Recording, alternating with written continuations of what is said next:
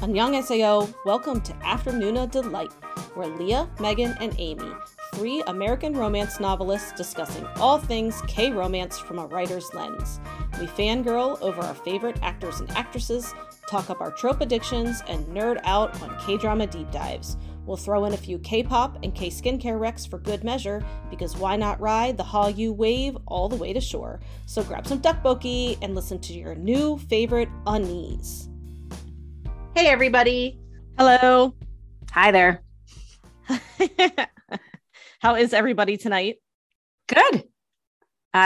Here. Yeah, I feel like I have nothing exciting to tell you except that, back at work, masking up. Well, I have a little bit of a story. So I think I've said before that my husband and I have very different interests. We're just not alike. Okay. And so it is very rare that our interests intersect at all, especially like in the media we consume or the social media areas that we frequent, if that makes sense.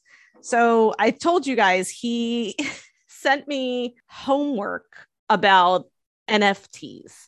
No, I'm not going to define NFTs because I don't really know what they are. All right. You all can Google it or whatever. I don't know what it is because I haven't done my homework yet. Okay. Non-fungible tokens or something, right? Non-fungible tokens, whatever. It doesn't matter. He wants me to understand them. He sent me homework. Like I'm talking a month ago. Have I done it yet? No, because I would much rather, watch K-dramas. But and he's been he's been trying to engage me actually in conversation about NFTs, and I've been like really disinterested because I'm a dick. But it just isn't my thing. Okay, I want to talk about the K-drama I'm watching in 1988 and whatever. So I was watching a video of podcasters that I enjoy. It's just sometimes they're kind of like comedian podcasters I listen to. It's Joe Santagato. He started out on YouTube and he has a podcast now called The Basement Yard. And because of something he covered, I got to talk to Neil about NFTs, but it wasn't like how Neil would want me to. So basically, just bear with me on this. Okay. So there was a woman. I feel like I'm on the long and winding road. I know, seriously. Sorry. I'm like, is there yeah, there's a point? Is this going to be story? You went to BTS a hotel with BTS? This might be like almost stayed. So, okay. So you got 30 seconds. You're like my 5-year-old right now. I know, seriously. Do not raise your hand unless you know what you're going to say.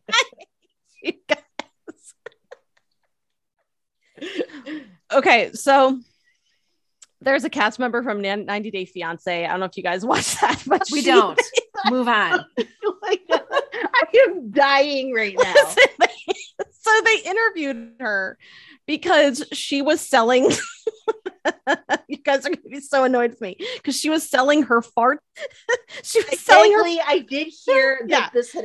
I didn't know any context. I just had heard. Selling her farts in a jar. Okay, and honestly, she made like a lot of money doing it, and more power to her. If that's how you want to get your coin and it's working, go ahead. But what I was excited about is I was like, hey Neil, I have an NFT thing to talk to you about. And he's like, really? Did you do your homework? I was like, no, it's just that this girl was selling her farts in a jar, but she had to go to the ER. Did she put the jar in her butthole? She had such terrible gas pain that she thought she was having a heart attack. So she'd go to the emergency room. So she was like, okay, this isn't I can't keep doing this. I'm going to die. Wait, okay. She's forcing her farts? What is she? Yeah, she was eating beans and cabbage soup to make Did anyone tell her that she could have just twisted the cap on jars and been like, yes, that's my fart? No, because she's an honest woman. So I guess, so I went to Neil and I was happening right now. That's not an NFT though. Just so listen. So I went to Neil. I was like, I've really an exciting, enterprising NFT story. I was like, see, since she was getting so sick from farting in jars, you can now buy an NFT of her fart jars. I want to know what Neil's reaction was because at this point I'm already dying. I'm like, why? Are you still married to him? He just stared at me and he was like, are you fucking serious? He's like, I gave you legitimate legitimate research tools to learn about NFTs, but the only conversation you want to have about them is because a woman is selling her fart jars. And I was like, look, if she has like 10,000 and you could unlock winning a physical fart jar. Like that's one of the bonuses of her NFTs. Like, isn't that smart? And he was just like, he walked away. He walked away. He was so mad. Yeah, I want to walk away from this conversation. I want to walk away right now. If anyone's still listening, like we are so lucky. Seriously, we have a great episode for you, but we've got no one left. They're not going to let me talk, but it kind of leads into this drama a little bit. No, I mean, it really doesn't. Well, I mean, there's some poop humor, and I mean, I'm just saying. Okay, we're connecting some dots. It's a stretch, but I'll take it. I feel like I'm Amy right now, even. I'm on Amy's side for once. See, now you know what it feels like to be me. I mean, maybe we can get like Gong Yu tier jar NFTs. I don't even know what we're talking. I don't really know what an NFT is, frankly. An NFT is digital. Yeah, it's like a digital representation of something. Yeah, but you could be like, look, I got a fart jar. It's just a digital one. How do you? It would be a picture of Gong Yu's fart jar, but it would be like his tier. I don't want his jar. Farts, yeah, I don't want. Let's do a farts. tier jar. No, we're not going to explain NFTs right now because I don't fully understand it. Like I have done research. I don't actually on Bitcoin and NFTs, and it's a big rabbit hole. We're not gonna put our listeners through that right now after they just listen to what Megan. Yeah, well, basically what I'm trying to say is that it's really hard for me to get interested in anything, but if it involves fart jars, then I'm usually on board and I'll have a discussion about it. Here's what I want out of this scenario right now. Okay. Is I want because you're editing this episode, when you listen back to this, I'm gonna cut it all out. I want you. No, you are not. I feel like I'm in a drug-induced fever dream right now. I've like lost sense of time and reality and space. I am just in a fart jar, basically. I'm not telling you guys any more stories. I am trapped in a digital fart jar. The worst kind of fart jar.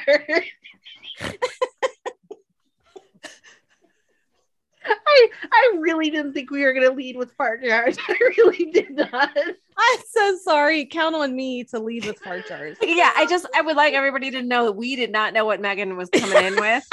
We did not. I was like, I got a story. And they're like, okay. I know I've given my 6-year-old something to chew on because the other day she was talking about farts, much like Megan, although in a different context, and she's 6. And she came to me and asked me questions about my farts, and I just told her I didn't have a butthole.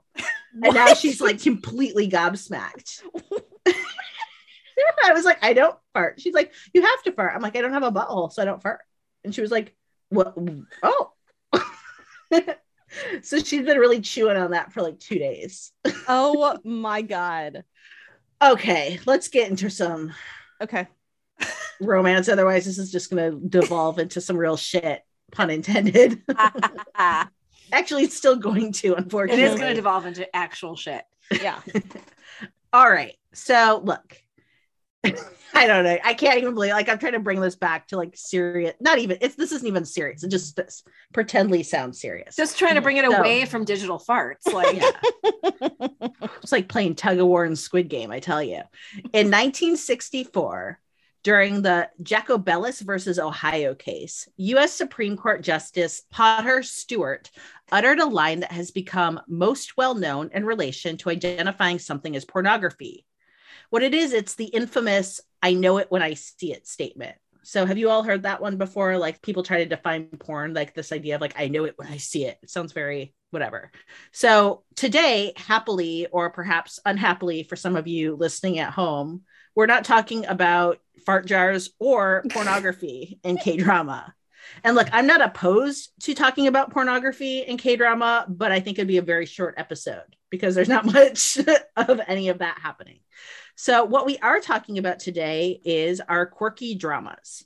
And quirky, by a very strict definition, is something characterized by peculiar or unexpected traits. And while it can be hard to explain, much like, friend of the pod now, Chief Justice Stewart, you know it when you see it. Or like the kids at, university to say right now, it's a vibe or it's a whole mood, and we're trying to say what's quirky. You're so hip. So hip. It's a whole mood. But quirky shows are probably going to utilize humor. That's not to say they won't have poignant moments, but there will likely be an intentional use of one of three kinds of comedy. So there's deadpan, which is dry humor or dry-witted humor. And that's like that deliberative display of emotional neutrality or no emotion as a form of comedic delivery to contrast the ridiculousness or absurdity of a subject matter. So if you want to think of like a good hands-on example, watch literally any Wes Anderson movie because there's just so much deadpan. Then we have what probably is my least favorite, obviously Megan's most favorite type of humor. No, I'm kidding. No, actually, I don't think I am. I like slapstick. So slapstick is like exaggerated physical activity that can often be over the top, like violent or very broad and absurd. So like go back and like think of like the Naked Gun franchise or National Lampoon or like Austin Powers. And then there's cringe comedy where you're laughing, but you're also like very embarrassed for the people on screen. And I feel like The Office is like such a perfect example of cringe, especially anytime we see Michael Scott talking. Also something like Portlandia. Today, we'll use Mad for Each Other, a 2021 Netflix drama, as our primary deep dive, but also reference, without spoilers unless clearly noted, other K-dramas that get a quirky crown. So pop a flower behind one ear and let's dive in. First, a quick overview of the Mad for Each Other premise. Lee Min-kyung, played by Oh Yun-seo, and No Yo, played by Jung Woo, are next-door neighbors who unknowingly share a therapist. They both have trauma they are looking to overcome. Min-kyung is troubled by anxiety and compulsions following an abusive relationship. Hwee-oh is suspended from his job on the police force due to anger issues. Okay, hit pause for a second. Relationship abuse, police violence, and this is a rom-com that isn't complete and total problematic garbage? I know, but it's not.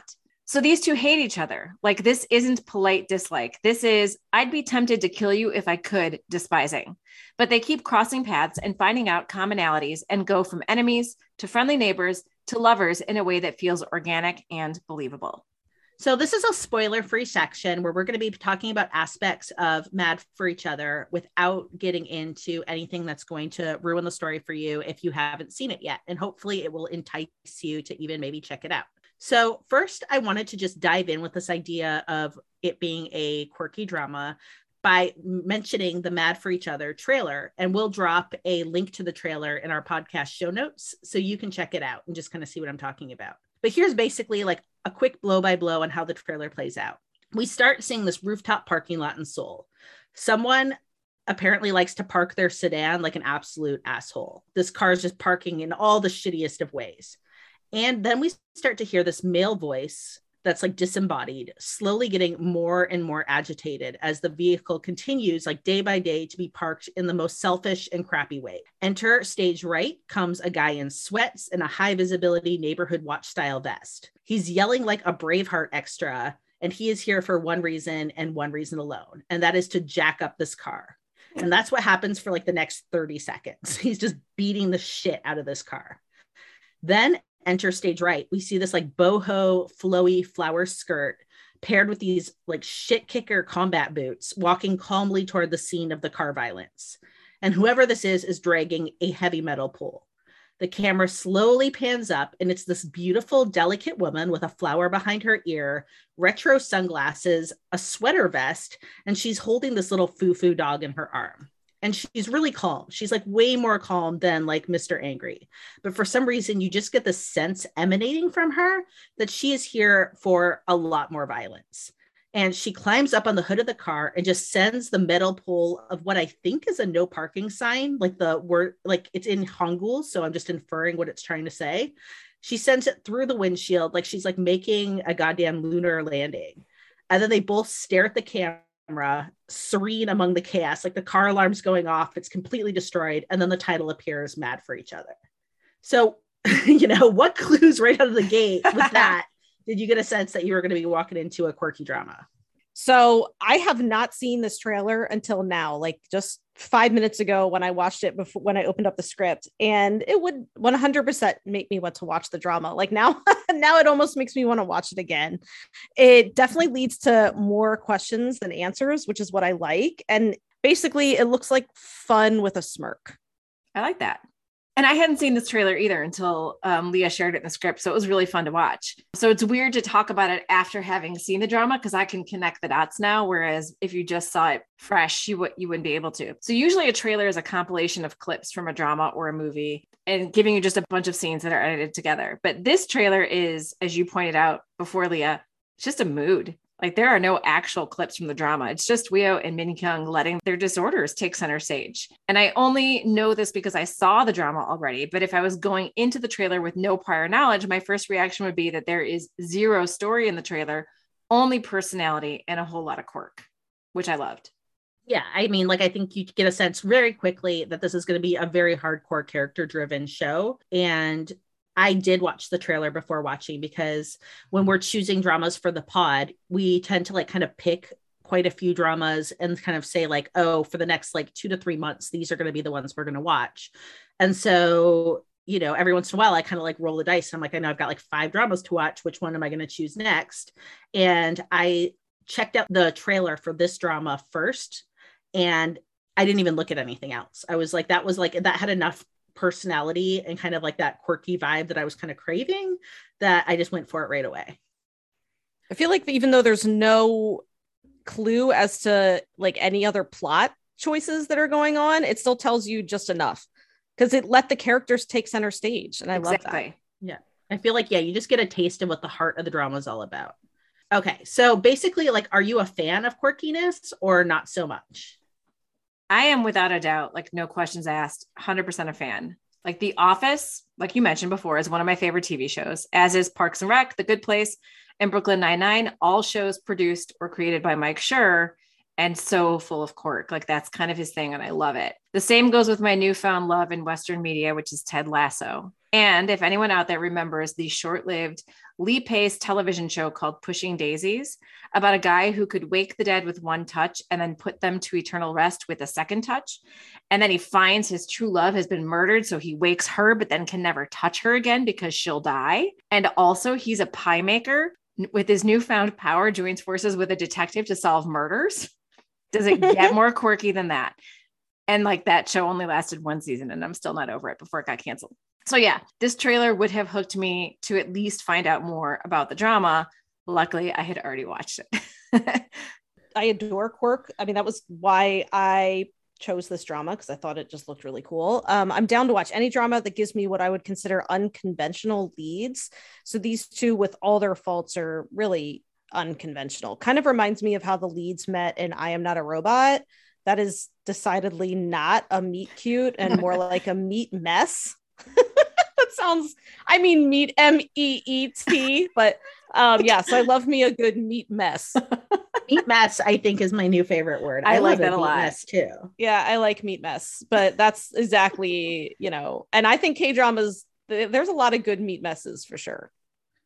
So Megan, beside being our resident fart jar connoisseur, you win the Most Likely to Find a Gem Afternoon Podcast Award. So what inspired you to watch this drama?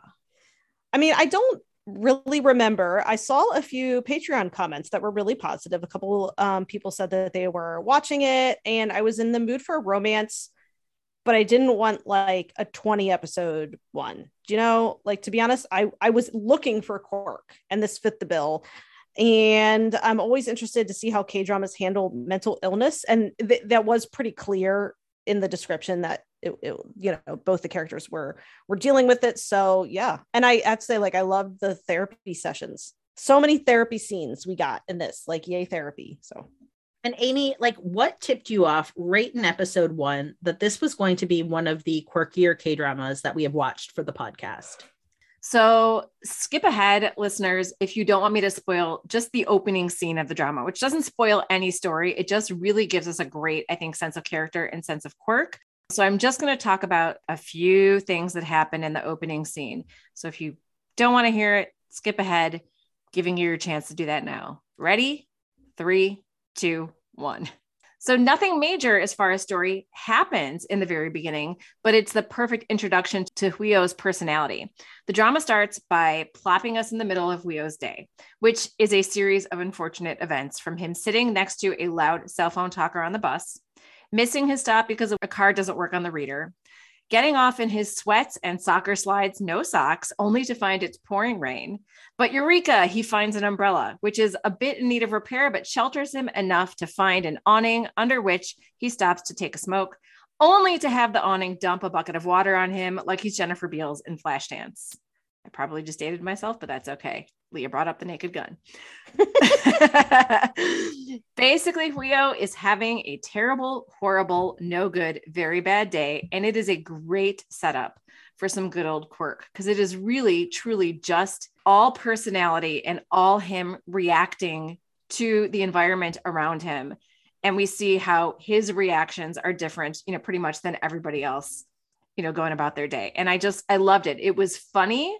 It was frustrating. I empathized with him because I would have been so pissed off if all that stuff happened. But then also you get the sense that he does have his anger issues because he's trying to hold it together and finally it just explodes. Yeah, and you can kind of see each situation takes a bigger toll on him. Yes. And you can tell he's like a pressure keg and he's about to blow his top. And he kind of does. Yeah, yes. He's like a human Instapot, basically. He really is. That's a great analogy. I like that. So Leah, you watched Reply 1994 and had a love-hate relationship with the drama. What were your expectations going in, knowing that the lead for Mad for Each Other was a major cast member from 94? Yeah, so I think here's the deal. I do have a love-hate relationship with Reply 1994, but I think even more to the point, I have a love-hate relationship with the starring actor from that drama, Jung Woo, who's the main lead in this one. So in Reply 1994, there were times where his acting and character depiction were just like nails on my psychic chalkboard. I would just like grit my teeth through scenes. And then he would have this scene where he acted with just such pure authenticity and raw emotion that like it honestly would leave me breathless. And I'm not even being like hyperbolic. I'd be gasping. If I owned pearls, I'd clutch them. So is he, my favorite actor? No. But look, he is legit amazing as well. And so I'm going to say that even though he does drive me crazy, when I see him in something now, especially after watching Mad for Each Other, it's like, you son of a bitch, I'm in. I love that changed your view of him. Like, I love that you already came in with this sort of preconceived notion. And early on in our conversations about this, you weren't like feeling him. And then all of a sudden, like, I don't know which episode it was that like stuck the landing for you, but you were like, holy shit, like he's amazing. Yeah, I felt like I was enjoying the drama for what it was. And I think it's really structurally sound. And so, I mean, like I was appreciating it. But yeah, there's like something with him always that like, I'm either going to be all in or all out in any given, and like in the same drama, like, depending on like the scene, even I'm going to feel that way. But yeah, for the last 25% of this drama, I was just like, whew, all in. So, okay. What is a drama that you would say has a similar vibe and why? Okay, so trying to think of a drama that felt quirky to me. I'm going back to one that we watched a while ago, which was My Love from the Star, even though Megan hates the title with a passion of 1,000 fiery burning planets. My Love from the Star with Kim Soo-hyun. Man, do I miss those lips. As a boomer alien. And Jun Ji-hyun, equal parts gorgeous and comic genius as a K-drama actress falling out of favor with the public. Yoo In-na as her quote-unquote best friend who really just wants to steal her life. And Park Hae-jin as one of my most adored second male leads, so much so that I gave him my very first SOS. This drama is filled with all the humors that Leah mentioned. I think there's deadpan, there's slapstick, and there's cringe. It has a maniacal villain who is too much of a doctor. I forgot about that villain. I forgot about him. He's so great. A maniacal villain who is too much of a Dr. Evil type caricature to actually find frightening. And each episode ends with these quirky little confessionals from our boomer alien that give us an alternate view of an earlier poignant scene. So I think one other piece of criteria I'd add to the quirk definition is that at its core, it also has heart. And you did bring that up, Leah. Like it's not to say that quirky dramas don't have poignant moments, but I do think there is real heart in all of the ones that we kind of came up with here. And it's true both of this drama and Mad for Each Other. I felt a lot of feels in both, but I also laughed hard and cringed hard in both as well. So I would say Into the Ring, both Mad for Each Other and Into the Ring have an indie feel to them with like interesting camera angles and unconventional leads that don't seem like they'll work at all. But then we find out they really, really work. And I would say Into the Ring also does have a little bit of like slapstick. There's definitely some like over the top physical humor. There's definitely deadpan because that's like all the hero does. There's cringy moments. I think it has a little bit of everything. But to me, those dramas really seem to align. Yeah. And I feel like for me, look, I'm going to kind of say something along the lines of like, it's okay to not be okay. And not just because like they both strongly deal with mental health, but, I would say it's okay to not be okay. Also, while it definitely had like the vibe of having more of an investment behind it, like it did feel like more of a bigger budget drama to some degree. I feel like it did have a quirk element to it and like unexpected choices, like the heavy emphasis on like the storybooks coming to life and the picture book fantastical stories. And then honestly, I think Moon Young was like all cringe humor, a lot of times unintentionally. And then, we have like two characters who definitely are like very deeply in their trauma that again, you can like on some ways, like you hope you're going to see how it's going to work out, but you're also kind of not quite sure because like really when like they're not holding back when it comes to the dysfunction of the characters. So I'd say those three are all really good comps for this drama too. Okay, so one thing is I always like to kind of look, especially when a screenplay kind of like grabs my attention at like who the writer was, or at least the lead writer who gets the credit. And in this case, the drama writer was Kyung Ah, and this is the only thing that I could find listed as a credit. I looked, and I also couldn't find any interviews with her. So I guess without like any context, let's discuss a bit of the writing. And Megan, you already acknowledged one of the reasons you went into this drama was because it was short. So I kind of wanted to hear more about that and like how the length worked for you. So I'm really loving shorter dramas lately. I kind of get my happily ever after hit of serotonin faster. And for this drama, I thought the length worked perfect. Both these characters had already been through a lot before the story began. Drawing out this story would have only made them butt up against more and more conflict. And I kind of didn't want that. I never felt like they were being dragged around by a plot that was torturing them, which I think it could easily be if this had been stretched out longer. I really felt like it was a nice condensed bit of time in their lives. I'm laughing a little bit because I've realized that I think I do maybe have a sickness lately with my mood where I have been enjoying the long dragged out torture plots. It's like killing me. And like, because we were talking about that, I was like, how come I'm always wrecking these like short dramas? And Leah's like, how about you take this like monster that's 20 episodes and each episode more, is like a movie. No, it's really true. We have because I feel like I guess I'm like edging my dramas and I want for real. Meanwhile, I'm like, can I just have a short little bit?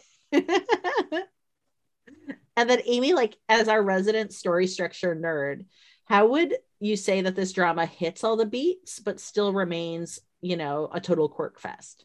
Okay, let me see if I can do this without giving too much away. But I mean, we start, which is how all good romances start, with the status quo for both leads, which happens to be a glimpse into each of their mental health issues. And then we have an inciting incident, which leads Suyo to need to get home fast. And Min Kyung, because of his behavior being erratic, and she gets scared when she happens upon him on a dark street, she makes it very hard for him to get home and take care of what he needs to take care of, which we'll touch on later. It's the cringiest of cringe humor, and yet it works so well to set these two up to be enemies, because it's only after this incident that they realize that they are next door neighbors. And after this incident, like Rio hates her, like fiery burning hate. And it's just the perfect setup for an enemies to lovers romance. And then we get, Leah talked about the progression of their romance earlier on, that, it's enemies and then friends and then lovers. And so we get that sort of, break into act 2 where they start spending more time together. And then there is sort of like the fun and games. And then there is that, dark moment and then a climax and then, the resolution with the happily ever after. But in addition to that, we've got like some great romance tropes going on. Like, like I already said, this is like the be all and end all, I think, of enemies to lovers. We have forced proximity, not only with them living next door to each other, but with having to share a therapist, which I think that's a really interesting sort of forced proximity kind of thing. They keep bumping into each other at the office. Like he always tries to slip away without her seeing him. And then, we talked in one of our recent podcasts, I don't remember if it was the last one or the one before, about universal fantasy. So if you haven't listened to our universal fantasy podcast, Universal Fantasy, which is 7-figure fiction, a book by T. Taylor or Theodora Taylor, and talking about what we kind of put on top of tropes in romance that kind of make it that rich sort of butter. Like the tropes are sweet, and then the universal fantasy is like that thing that we can all sort of universally relate to, that fantasy that we all can relate to, that makes it just so rich and delectable. And I think one of the big universal fantasies in this is both of our leads having emotional wounds that can only be healed with the power of like love and trust. We talked about it in earlier podcasts, especially Megan and I both loving the sort of like wounded hero, and Leah loving the emotionally wounded hero. And that's, total butter for us. And so I really loved that aspect of it too, is that it's not just, and I think that's what ties it all together and makes it that sort of quirk, is that we have this really cringy thing that happens in episode 1. We have some total slapstick type of humor, but then we also have this really, really deep heart of the drama and this sort of poignancy to it that I think wraps it all up in this beautiful sort of quirky bow. Yeah. And I also think you have a hero who's kind of aggressive, a little crude and crass, but then, once the romance really does start to get going, he shows his soft side to the heroine, and kind of to the heroine only. This isn't a spoiler, but he's a police detective, and he is kind of known as like the mad dog of Gangnam. Yeah, that's what I was going to talk about too. Yeah, he's a little reckless and he's aggressive in his job, and he's a little bit like a bulldog, And I kind of love that he's that, but then he meets this woman who he has to be really delicate with, especially when it comes to violence, and he does. Yeah. But then you still get that universal fantasy of like getting to bang the beast. Like, she still gets to like bang the mad dog of Gangnam. Yeah. Yeah, exactly. Exactly. And the emotional boo-boo. I mean, like, yeah, he's a basket. They're both baskets of boo-boos. But in this case, like, yeah, when you get to like bang the beast, and then you're the one who can like also fix his psychic boo-boos, like, yeah, that's also universal fantasy. Mm-hmm.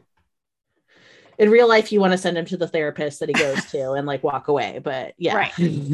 But when love can help conquer, we like that. And that's a fantasy, right? Because in real life, there's much more to it than just love conquering all and fixing our emotional wounds. Okay, so Leah, was there anything within the fast pacing that didn't work for you? Yeah, I mean, like, I wouldn't say that I think the show was too short, because I do think it was structurally sound, but I think some things kind of rushed, or they had to sacrifice like some depth because it's a shorter drama. And I think that overall that's okay. And so, yeah, I think that overall the drama in its short episode format does hold up structurally. There's just a few things that I think, because it's rushed, I'm a little bit meh on. Like, one, and without getting into too many spoilers, they're both dealing with trauma from their past, very, very different trauma. And in the hero's case, his ties in loosely with a drug dealer, and I'm not going to go into the details. And like the whole thing, the premise of it works fine in holding up the plot architecture, but whereas the rest of the drama continuously surprised me and I felt like made unexpected choices, this element ended up feeling just like more flat.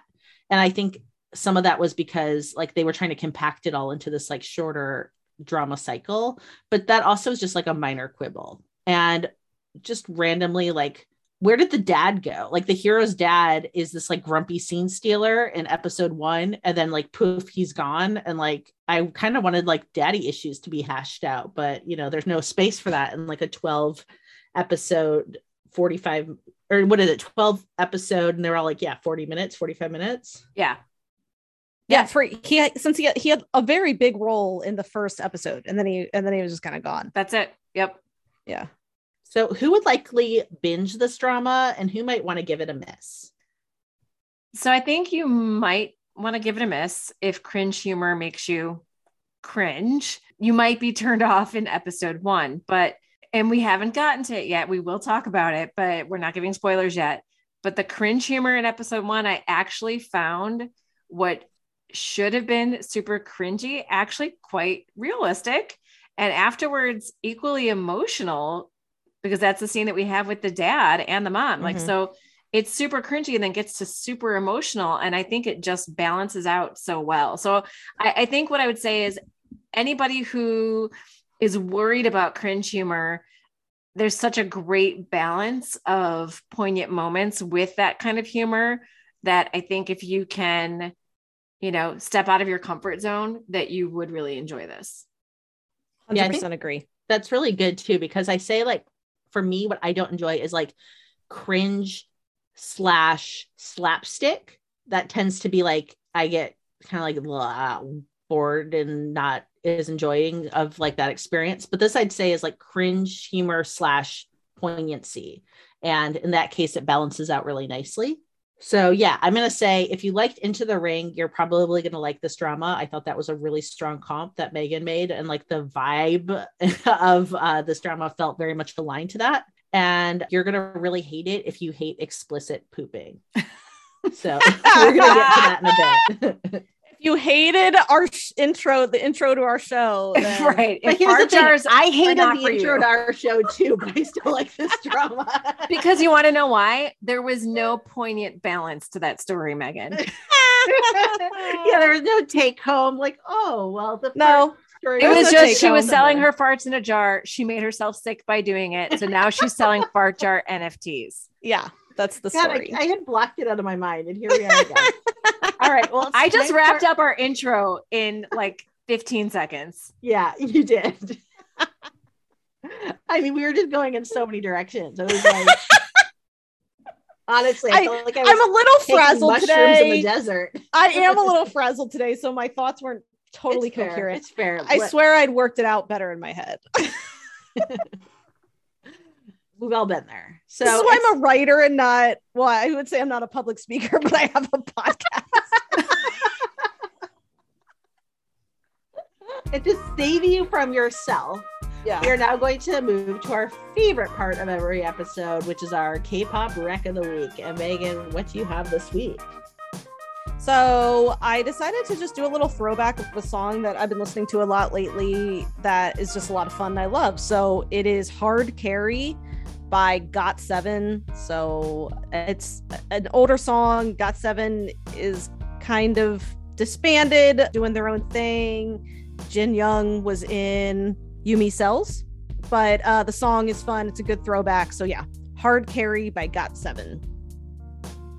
If you enjoy our podcast, you have our patrons to thank, at least in part. Afternoon of Delight Patreon allows us to keep creating content for y'all to enjoy.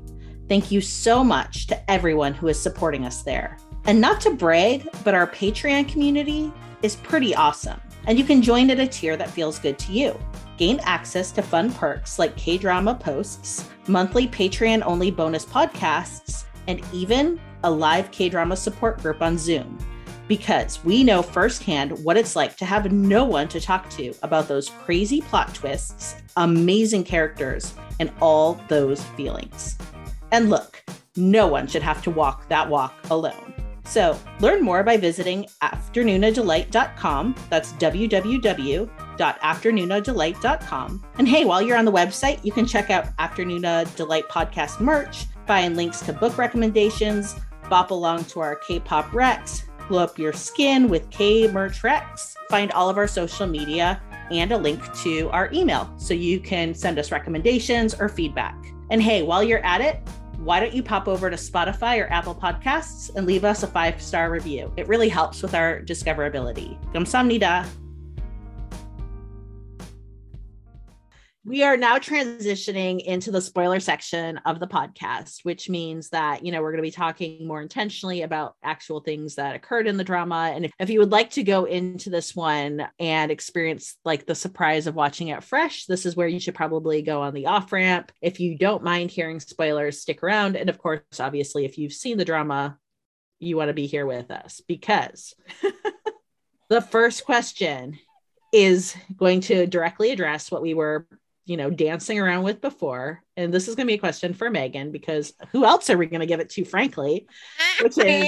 So Megan, can a hero shit his pants, and not just poop his pants like a lady? I mean, shit his pants like he is Jeff Daniels in Dumb and Dumber on like a laxative coffee spike binge and still be hot? It's just so appropriate. See, you guys didn't let me bring it back around. Okay, so I'll admit that episode 1 had me questioning whether this drama was right for me. I wanted quirk, but I didn't want like hero shitting his pants quirk. Because basically that's what happens. So as Amy was saying, he needs to get home very, very quickly because he is going to shit his pants. And the heroine, she's paranoid for reasons that make sense. And she sees this like guy, and he's like grunting and making really weird noises. And he's walking in the exact same direction she is, because they're neighbors. They live right next to each other, and she didn't know that. And so she's terrified of him. And basically she kind of impedes his progress on getting home, and and he shits his pants before he can. Much like the water that shoots in geysers out of the mouths of people in the Silent Sea is what happens to his pants. Oh, it's so horrible. I mean, his dad's on the toilet when he gets home. His parents are in his apartment, and his dad's on the toilet, and he keeps opening the door. He's like, "Dad, get off the toilet." Yeah, and like you feel so bad for him because he's like so close. He is so close to not shitting his pants. And then why are his parents there? Because I actually thought he lived with his parents for me too. Yeah. But then they're just there. So why is his dad on the? He's not even your toilet, Dad. Get off. So look, I don't need to be thirsting for the male lead in every drama. But I do like to find him like at least moderately attractive. So watching a hero shit his pants is decidedly unattractive, but and so I was like, is this seriously, this might be like too much for me. But I was super fascinated at how this writing was going to pair these two leads together, because again, they started out enemies. Like, I don't know if I can fully describe how much they despised each other. And so that was why I kept watching, and I'm obviously so glad I did. The poop humor and silliness really did give way to a deep drama that settled and matured as it went. And also the fact that we find out later that he had bowel issues because of the medications he was taking for his mental condition and things. Well, I mean, I forgave him. You know what I mean? It's not like he, I don't know, was trying to fart in a jar. Always going to come back to the fart in a jar. He wasn't hospitalized for his the poor guy was just taking medication to help his brain imbalance, and then it caused. And he was truly trying along the way. Like, there were many times where he was thwarted through situations and faults not of his own. Like, it wasn't like he was just like pooping for his own fetish. Yeah, like he isn't like a gross dude. He like needed to get home. The medication was causing him to have bowel issues, and the poor guy just nothing could go right for him. The 7-Eleven worker wasn't going to give him the key to the bathroom. Oh yeah, that's another thing too. He tried to use the bathroom properly and he was thwarted. So I also think I'm like desensitized to poop issues and dramas a little bit, because I have seen maybe half a dozen dramas where one of the leads clogs a toilet, and it's like a whole part of the plot. Like, it's insane.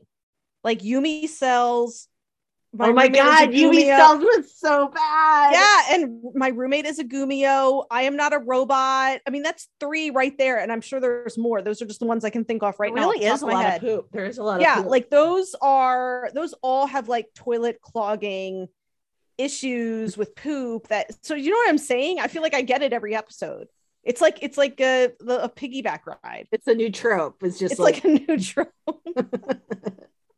Fish I kiss, poop. Fish I kiss, clog in a toilet. Yeah. All right. So moving on. Okay, Amy, let's talk about the heroine's arc. Like, how did you find her at the start where versus where she ends the drama? And how do you think the writing served the character? How come Amy gets all the thinky questions and I get do you really want me to answer that? Megan, do you know how tonight started? Do you remember like 30 minutes ago? I just want to say I meet people where they are. I meet people where they are. What you sow. And you sow fart jars. Reap what you sow. Okay. Reap what you sow. You would. Let me move on to my thinking question. I'm sorry. That's a good thing that I didn't eat a lot of beans tonight, or I would be laughing so hard I'd be making my own fungible whatever. You know what? We're gonna have some NFTs soon, you guys. Afternoon of Delight fart jars coming your way. Except mine is just gonna be me jarring up air because of course you don't actually have to fart in a jar. Chemistry experiments to like see if there's still A grade fart left in that jar. Oh my god. Okay, Amy, again, just to reiterate where we were, how, like, we're talking about the heroine's arc now. How did you find her at the start versus where she ends in the drama, and how did the writing serve the character? Min Kyung lives in fear after a terribly abusive relationship. She loses her job and her ability to trust herself and hides behind big, dark sunglasses, even when she's indoors. Did she close the windows, lock the door, turn off the gas? Is the man barreling toward the elevator with an awkward lumbering gait a man who wants to harm her, or just a guy who is going to shit his pants if he doesn't get to his apartment now? She's too scared to trust herself to make the right assessment. But in forming a bond with first a small scruffy dog and Huio, who she describes to her therapist as only a large dog who doesn't bite women, she learns to step outside of her comfort zone. She has Huio teach her self-defense. She stands up for herself to her initial attacker's mother, even when she could take a very lucrative settlement. She comes out from behind the glasses and she learns to trust. However, the writer does not make Huio her one and only savior. Yes, they do save each other, but she also gets to save herself, or at least prove that she can trust in herself, by traveling abroad on her own before coming back for our happily ever after. Her change is slow and gradual, both physically and emotionally, so that by the end of the drama, she is this vibrant, independent woman who is almost unrecognizable as the same woman that we saw at the start of the drama. I think it's truly a beautiful and emotional metamorphosis, and I loved how the writing treated this character so very much. You're right. At the very end, she's just like glowing compared to how we start the drama. Yeah, absolutely. Okay. So in the short drama, there is a real focus on the two main characters, but it's also an ensemble. And so underlined, bolded, and, you know, in all caps, what is one character from the ensemble who stood out to you? And for my purposes, you know, the three neighborhood Ajumas could count as one as well. Love those Ajumas, but I got to go with Samantha, who I looked it up just to double check. The character's name is Lee Sang-yup, but Samantha as well. Yeah. You guys can expand on Samantha because she's the best. Well, I'll let Megan do that because I'm going to surprise you all as like the most bemused animal lover on our show. And I'm going to go for Howie, like the little ruffled tumble dog. Like that little dog was also a whole mood. I love that little dog. When have you ever heard Leah say, I love, and have an animal come after you? Yeah, I know. I agree. And I don't even really like love dogs that much. And I love that little dog. Except for when the dog, can we just really quickly about this dog? Because we don't talk about it, I think, at any other point. So the dog gets poisoned by the villain. That's not the funny part. I didn't mean to laugh at that. I just know where this is going. Yeah. I just know where this is going. And so, yeah, obviously that's horrible. But when we see the dog later, the dog looks as if I don't even know, like it's broken a leg, multiple casts, a cone. And then they're like, well, his diagnosis was like poisoning. And I was like, well, because I was like, oh my God, the villain not only like poisoned the dog, he like freaking broke the dog, like not laughing. Like I was like, holy shit. Like, yeah. And then they're like, no, the diagnosis is poisoning. I think they were just like, look, we really need to drive home the point that the dog's been through some shit. So we're just gonna like bandage it up. Like, you know, I was like, oh my gosh, is the dog gonna need like a radio flyer? And of course, the bandages are over the fur. Like there's never a shaved head in sight. No. But yeah, sweet little dog. Okay. And then, yeah, Megan, maybe like expand a bit on like Samantha and the role that she played. Samantha was kind of like another iteration, I guess, of Lee Sang-yup, their neighbor. And so I like this because he says he doesn't want to be labeled, really. He just says he's a man who likes to dress like a woman. But when he dresses as a woman, his name's Samantha. And I just really adored how they used this character. At one point, Leo has to dress like a woman for this like undercover detective business. The best scene. So he has Samantha do his makeup, and I kind of just love that they like use Samantha for that purpose. But then Samantha's also like a hacking genius because then they like used her for that too. And I just thought he was a really sweet character, and I just wanted to hear more about his story because he kind of is definitely dealing with judgment, and I also think he was dealing with not quite sure what he was like. He didn't quite know how to label himself. Not that he needed labels, but I'm also going to say I don't think the drama knew. Like no, I feel like this was like taking a stab at like doing something more progressive. Yeah. I feel like that's okay. Yeah, I don't think the character was coded as full transgender, but I also felt like it. Yeah, I think that like again, I was appreciative that we had like a different, like, yeah, we were outside of like gender normativity. However, I do think that like, yeah, nobody was really quite sure like fully how to handle it. So I think like, look, I give it a bit of a star for like making an effort, but I still think there was like a little bit of clunkiness to it, although the character was awesome. Yeah. Yeah. So on a scale of 1 to mad scientist lab, Dr. Frankenstein party, what are your thoughts on the leads' chemistry? Like, what was a moment that worked for you? I mean, their chemistry was A+. I loved it. I don't think that there is a scene that we all freaked out on more than that final kiss while Huio is holding a bad guy.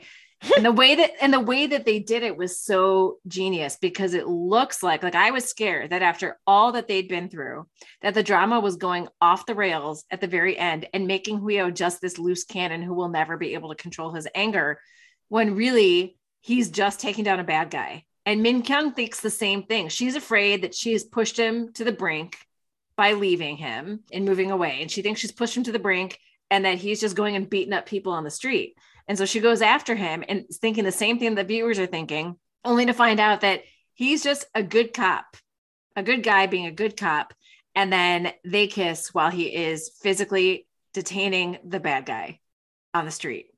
Like, I love that so Was the bad guy the Flasher? Did they finally catch the Flasher? Is that who it was? This was a different... This is somebody else. They had already caught the Flasher. Okay, sorry. I'm like kind of blanking, but that's okay.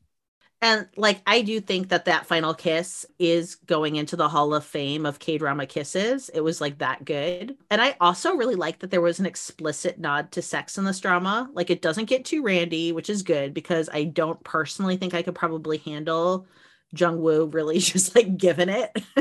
But, you know, it got me what I needed. And I liked that, like, to set up that scene, he's kind of like next to her on the couch debating if he's going to make the move, and she's kind of like reclining on her back, and then finally just kind of looks over and is like, do what you're thinking about. And I was like, oh. And that's also was hot and great because she was like a victim of relationship abuse, and so it also gave her like the agency too to be like, do it, and then gets the whole Mad Dog experience. The whole Mad Dog experience. Yeah, their chemistry was amazing. I really love the couch makeout scene. It was hot with a capital T or I'm sorry. It was hot with the capital H without being too much. Yeah, I'm having some issues today. So I love the moment where he gives her different colored glasses and kind of a metaphor for her finally seeing the world in a new way. You know, there were a lot of like subtle romantic gestures that were more about being there for each other than like something grand and like a grand declaration. So Amy did mention this, but I'll just say about halfway through this drama, I was still sort of unsure if this romance was going to actually be satisfying for me. I was like, I don't know if this is going to work. Like I was really engaged in the drama. I just wasn't sure that the actual romance was going to hit all the beats for me until the therapy scene where Min Kyung is talking about dogs, and the therapist thinks she's talking about dogs, but really she's talking about Weo when she says that there's this dog she likes. He's a big, aggressive dog who doesn't bite women. And there's this kind of hopeful wistfulness in her voice that really got me. And that's kind of when I started to think, I think this drama is really going to pull off a satisfying romance. And it did. Yeah, totally. I agree too. Because that's where I think I enjoyed like kind of the over the top setup at the beginning. And I did find it it was funny for how gross it was. And then I did enjoy kind of the setup of like their hatred, and it was very genuine. And then, for me, I kind of fell into this thing of like, I'm not sure if this is like, it might just be too quirky for its own good and not have like depth. And then it was like, just kidding. Just kidding. It's really got a lot of depth. Yeah. And that was kind of the turning point for me. Yeah, because agreed. I thought maybe this would just be kind of like a weird little quirky romance that didn't actually like hit the right notes for me, but I still would have overall enjoyed the drama and the story. But it ended up being, to me, an incredibly meaningful romance that I will think about a lot. I loved it. So let's talk about the relationship violence in this drama. Do you think it was handled with sensitivity or not? So I would say for me, I felt the drama really focused on the mental state and aftermath of the one who was abused rather than the persecution of the abuser. And to me, that humanized Min Kyung. We saw how she struggled, and it gave a very clear storyline of, you know, how some bruises never fade. And honestly, I can't even picture her ex-boyfriend's face, like the actor. I can't even remember what he looks like. Which just shows to me that the drama focused way more on healing her than giving him like all this limelight and screen time. Does that make sense? Yeah, I like that a lot. It gave the power to her. It was her story, you know, not totally. his. And she really had a lot of agency in her healing. Like she's the one who moved away. She was the one who decided, no, I'm not going to settle. She was the one who sought therapy. And I mean, maybe the choices she made weren't like great for her mental health at the beginning, but I feel like that was a whole journey that she had to take. Like, she couldn't trust herself. And that was actually kind of okay for a little bit. She had to work through it and learn how to trust herself again. And I thought just the entire journey was meaningful. I thought it was sensitive to her. And again, I just felt like it sort of like humanized, women like her. And people like her. See him caught in the end as well. We do. So, and I think that was a nice little sort of bow on top of the present. Yeah.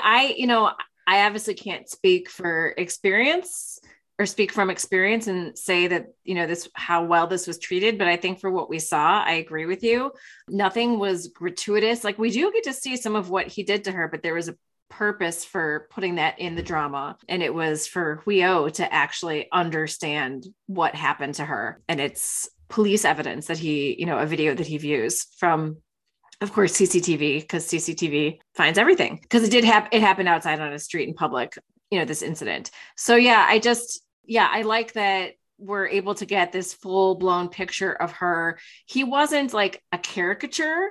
Like he wasn't a huge part of the drama, but he also wasn't a caricature. I'm thinking back to, I brought up, the villain in My Love from the Star, and that was a caricature. Like you couldn't take him seriously because he was just so like Dr. Evil maniacal, where this guy was like, you saw him snap and it was scary and I felt for her. And I thought that that was kind of important to see as well, is to kind of, have that empathy for her and see what she went through. So let's compare this drama to one that feels more mainstream and explain how the vibe is different. So I'm going to go all the way back to my number one drama, meaning the first one that I saw, which is Crash Landing on You. Nobody shits their pants in Crash Landing on You. Not one person shits their pants. Captain Ree would never. Never. He would never. He doesn't even poop. Captain Ree does not. Steel. He does not poop. He doesn't fart. He does not poop. He has no rectum. He has no butthole. that tunnel of love. He's Leo with no butthole. Yeah, he's like me with no butthole. And when he crawled through that tunnel for 24 hours, there was nary a turd to be seen. He didn't pee. He didn't need to pee. No. Just had a couple brushes of dirt. But I mean, so, I learned a lot about K-dramas from Crash Landing on You. Like, I learned that dramas can make me sob my heart out, and then, switch a scene and I'm laughing my butt off, the next scene later. But while Chloe ran through the gamut of like all my emotions, all my feels, and there were some amazing ensemble characters who might have had a little bit of quirk to their personalities, nothing in the drama focused on any of the characters' oddities. And I think oddities, I say oddities with love, because I think that's another key to quirk, is that the odd and the strange are included, but it's an endearing sort of odd and strange, if that makes sense. So Crash Landing on You was, for me, a perfect drama, but it was not a quirky drama. So I think I'm going to go with Heirs, because Mad for Each Other kind of felt like an anti-Heirs. And I didn't love Heirs, but I really did, in watching that, completely enjoyed the ride. But these were characters that took themselves like, oh, so seriously. So much emo. The boys were like all in the emo in this. And like there was humor, but honestly, I felt like we were also just dealing with like a lot of archetypes. Like, here's the bad boy. Here is the good girl. Here is the poor mom with the heart of gold. Here is the rich boy who needs love. And in Mad for Each Other, I felt like the characters were much more like onions. You had to peel them back layer by layer. And as we went deeper, like you just kept getting surprised by what was there. I'm going to go with My Roommate is a Gumio, which features Hayari playing a very quirky heroine, which is definitely her shtick. So while this drama did have some quirks to it, overall, the male lead, while being a Gumio, was still just conventionally like ridiculously good looking and powerful. And he would never, ever, ever shit his pants. And he also kind of took himself very seriously. Okay. Whereas in Mad for Each Other, they saw each other at their worst from day one, and they had to work through that while also coming to respect one another. And I would say kind of like their quirks were the drama, rather than the drama kind of working around and accepting their quirk. Yeah, I like that. I'm just like, if Weo crawled through the tunnel of love, he would be like just a shitty mess. He would be bleeding. Oh gosh, I love Weo. He would though. He would come out snarling. Yeah. Oh, he'd be so mad. He would definitely be like chewing on a bug that he found, like just whatever. I think he would come out of that tunnel with like his underwear in his pocket, and he just toss yeah. it. Toss him on a nearby rock. I'll come get you later. Yeah. Like, what are any other thoughts that you have on like the ending of the drama? So I mentioned earlier when I was talking about Min Kyung's arc that, she gets to prove her trust in herself by traveling abroad and then coming back when she's ready. But like, where the fuck did she go? I like showing that she is independent, but where did she go for how long? Why? Like, don't get me wrong. I loved that she came back blowing her whistle to announce her arrival. And I loved the drama as a whole, but I literally backed up the last episode 2 to 3 times and then messaged Megan on Slack. And I was like, did I miss like an episode somewhere? Where is she? I don't know. I know. I saw someone say, because I like looked it up because I was curious too. And I saw some people saying that maybe she went to Mongolia because she had been studying the language. And I mean, maybe that's such a stretch to connect that. Though. I know. I mean, maybe, but they definitely never said, like, they definitely never, you know what I mean? Made it clear where she I went. would believe more that she was off cupping her farts in jars. Oh my God.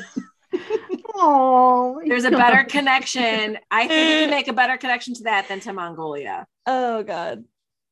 And I'm just going back to like beat my drum on the dad because, you know, like, first of all, once I realized like the parents didn't actually live in his house, like, I get it. Your parents come in and they take over, but like, they really had like, they like basically acted like they were acting like he was such a nuisance for being there. Like, especially the dad. I'm like, it's his place. Yeah. I thought he was like kind of like the loser son living at home. I did too. And I think the drama wanted us to tell it like that. But then like later I was like, okay, so the son wasn't the loser son coming home. Like, he has his own apartment, whatever. The dad has just decided to stop by and like take a deuce in his toilet and then gets so affronted that like his kid is in shambles and is like, you know, there's nothing good for you. And like we also like the hero has like had a broken off wedding because of like his anger issues. His fiance is, you know, we do have like an evil ex-girlfriend, but yeah, it was just like that, like entitlement to be there and like the very like frustrated anger that like that someone might need to use the toilet in their own home and then being like, you're never going to amount to anything. And then his mom's like sobbing, like, is it because I didn't love him enough that he's shitting his pants? Yeah. I was like, it's not that deep. He just shit his pants. Like, it's really not that deep. Oh my God. So any last thoughts to get off your chest? I need to know where she went. I'm still there. That's about it. And I want a Samantha spinoff, like Samantha in the City, like boom, Netflix, like, let's make this happen. I would watch that in a heartbeat. Oh, Samantha in the City. So any book recs? So this week we're going to recommend Rock Bottom Girl by Lucy Score. It is considered a small town romantic comedy. And look, I'm not going to read the entire blurb to you. I'm just going to read kind of the little section at the end that she has to describe what is included in the book. And I feel like this kind of fits our pod today.